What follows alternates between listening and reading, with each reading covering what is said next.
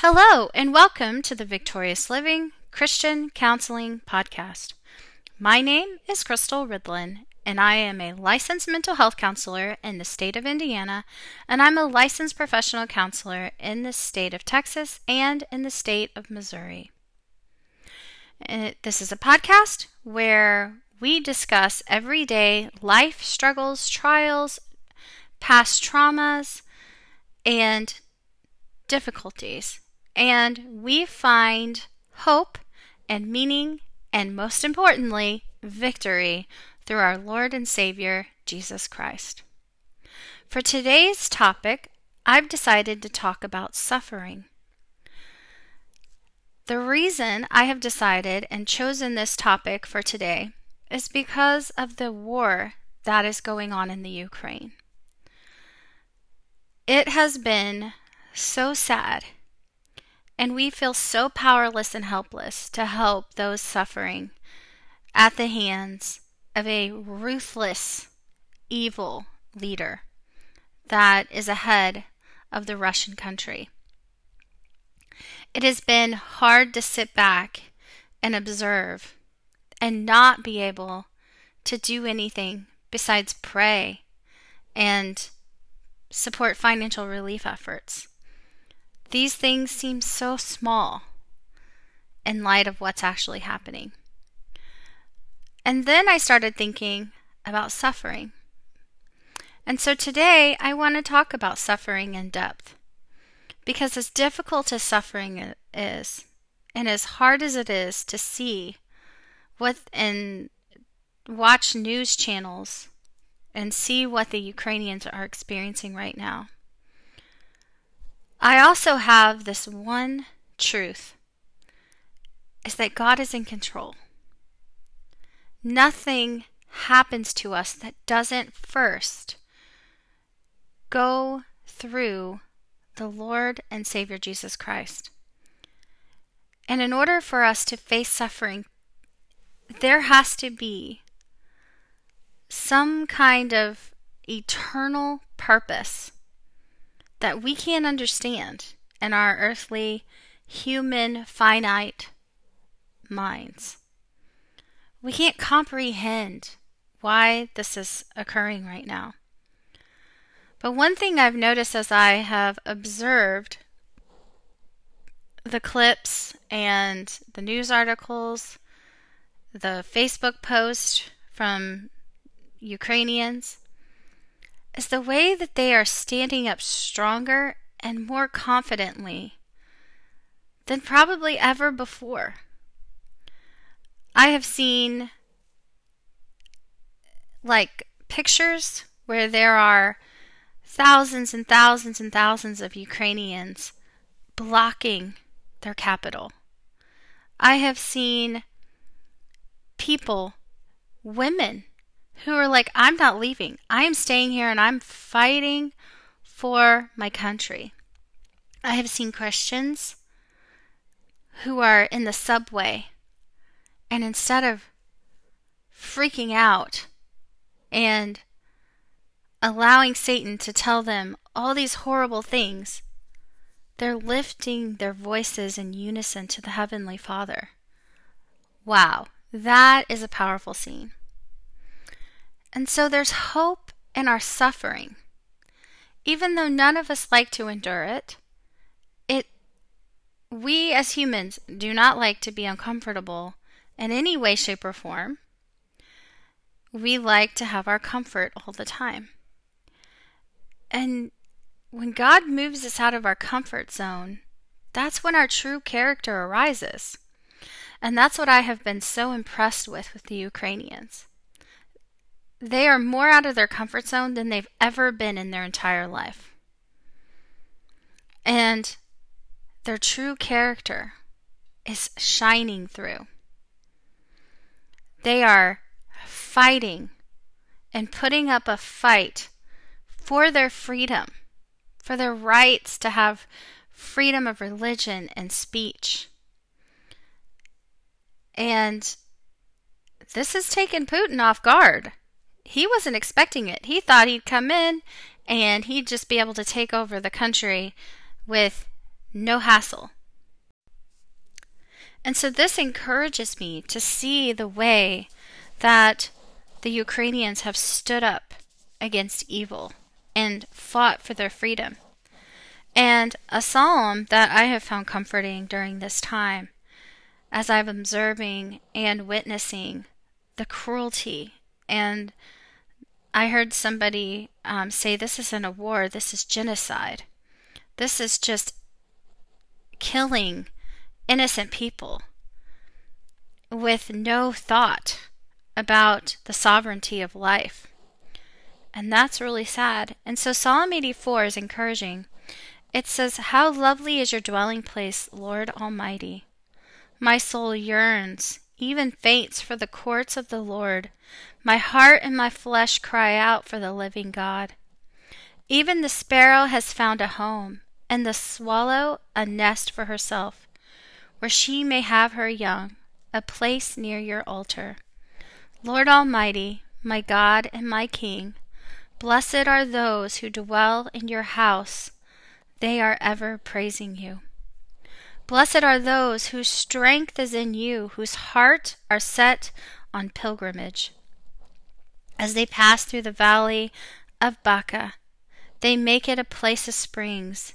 The autumn rains also cover it with pools. They go from strength to strength, till each appears before God in Zion. Hear my prayer, Lord God Almighty. Listen to me, God of Jacob. Look on our shield, O God. Look with favor on your anointed one. Better is one day in your courts than 1,000 elsewhere. I would rather be a doorkeeper in the house of my God than dwell in the tents of the wicked. For the Lord God is a sun and a shield. The Lord bestows favor and honor. No good thing does he withhold from those whose walk is blameless. Lord Almighty, blessed is the one who trusts in you." And as I read that, I see these images and of the Ukrainians praising God in the subways and in congregated together, and how they are continuing to look to God for strength. It's quite powerful. But one thing that really stood out to me as I read this too is it says, "Better is one day in your courts than 1,000 elsewhere. I would rather be a doorkeeper in the house of my God than dwell in the tents of the wicked." And it reminded me of a time in my youth. And this isn't me comparing what I've been through at all to war, but this is a personal story that allows me to relate with the Ukrainians and their desperation and determination to fight for their freedom. So I think I've talked about my childhood quite a bit on my podcast, but it was a really rough childhood. It was highly abusive and dysfunctional. There was a lot of, all my family members had addictions and mental illness, and there was a lot of physical abuse, emotional abuse, spiritual abuse. It was really, really, really difficult growing up in an environment like that. And I felt trapped and I felt powerless as a little girl. Every day was a survival for me, or at least I thought it was, because I never felt safe. And I moved out when I was 16, and I was living with a family from my church. And one of the things that my mom would continue to do is she was an emotional manipulator and a controller.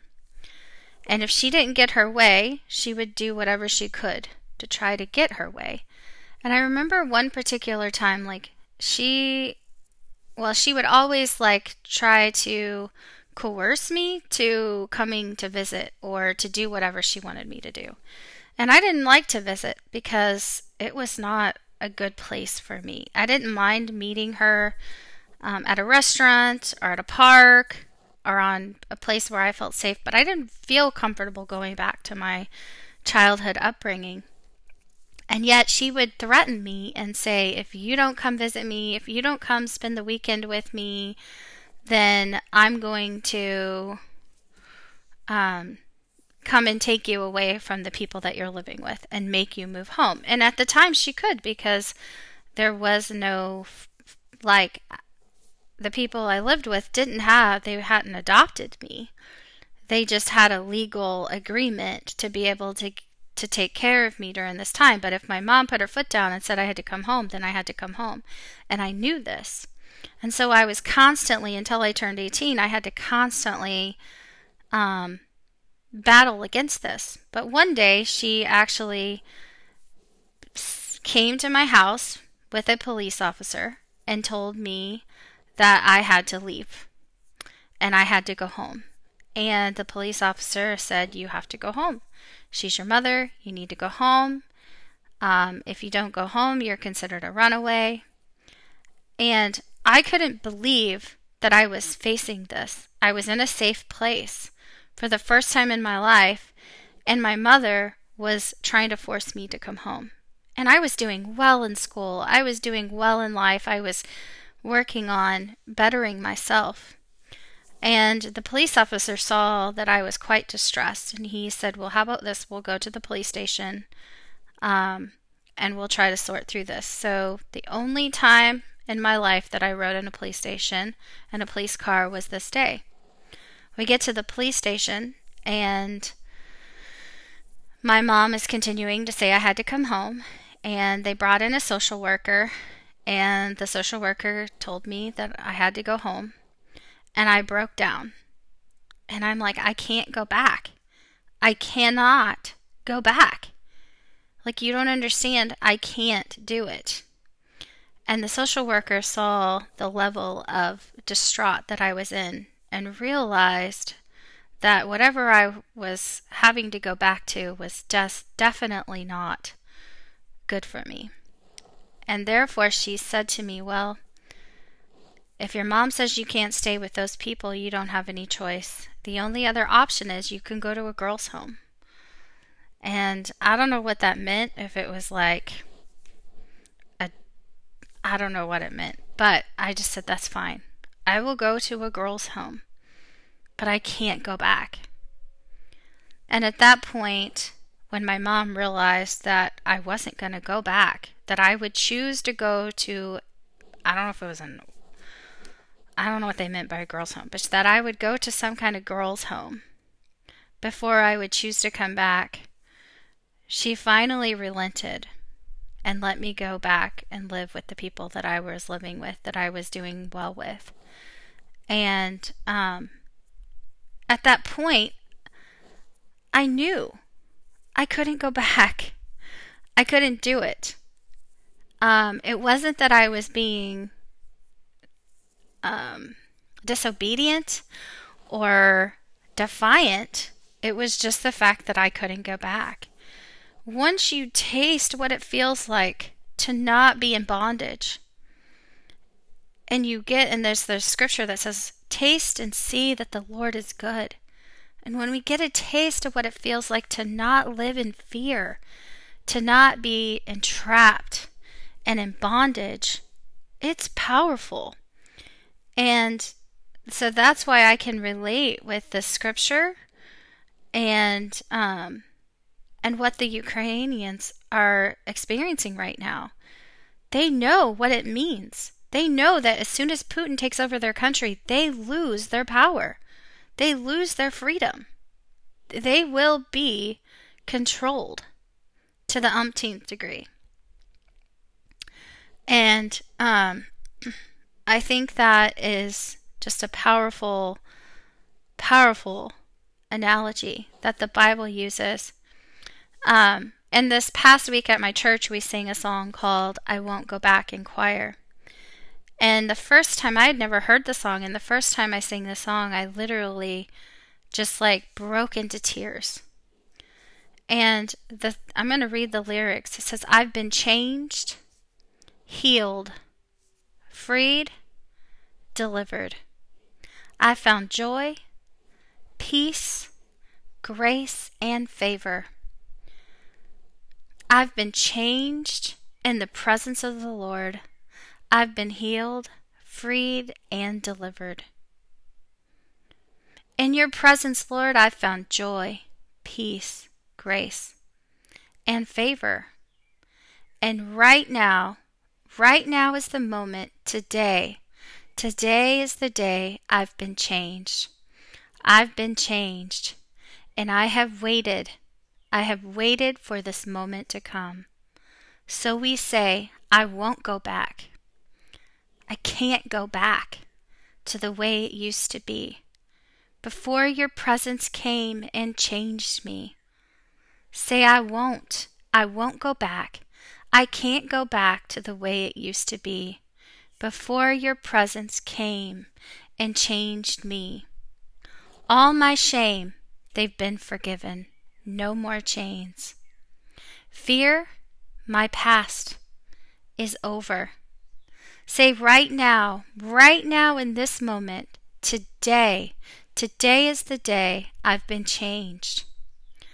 Come on, someone, declare that I have been changed, and I have waited.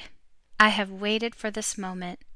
This moment right here, I have waited all my life to come, and I won't let it pass me by. So we say, I won't go back.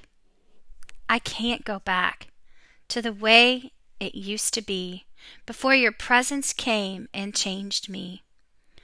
I need somebody lift up your voices and declare, I won't go back. I can't go back to the way it used to be. And what a powerful, powerful song this was. And then it goes on, and it's not in these lyrics that I'm looking at, but it says that God takes away our stress. He is our comfort. He is our healer.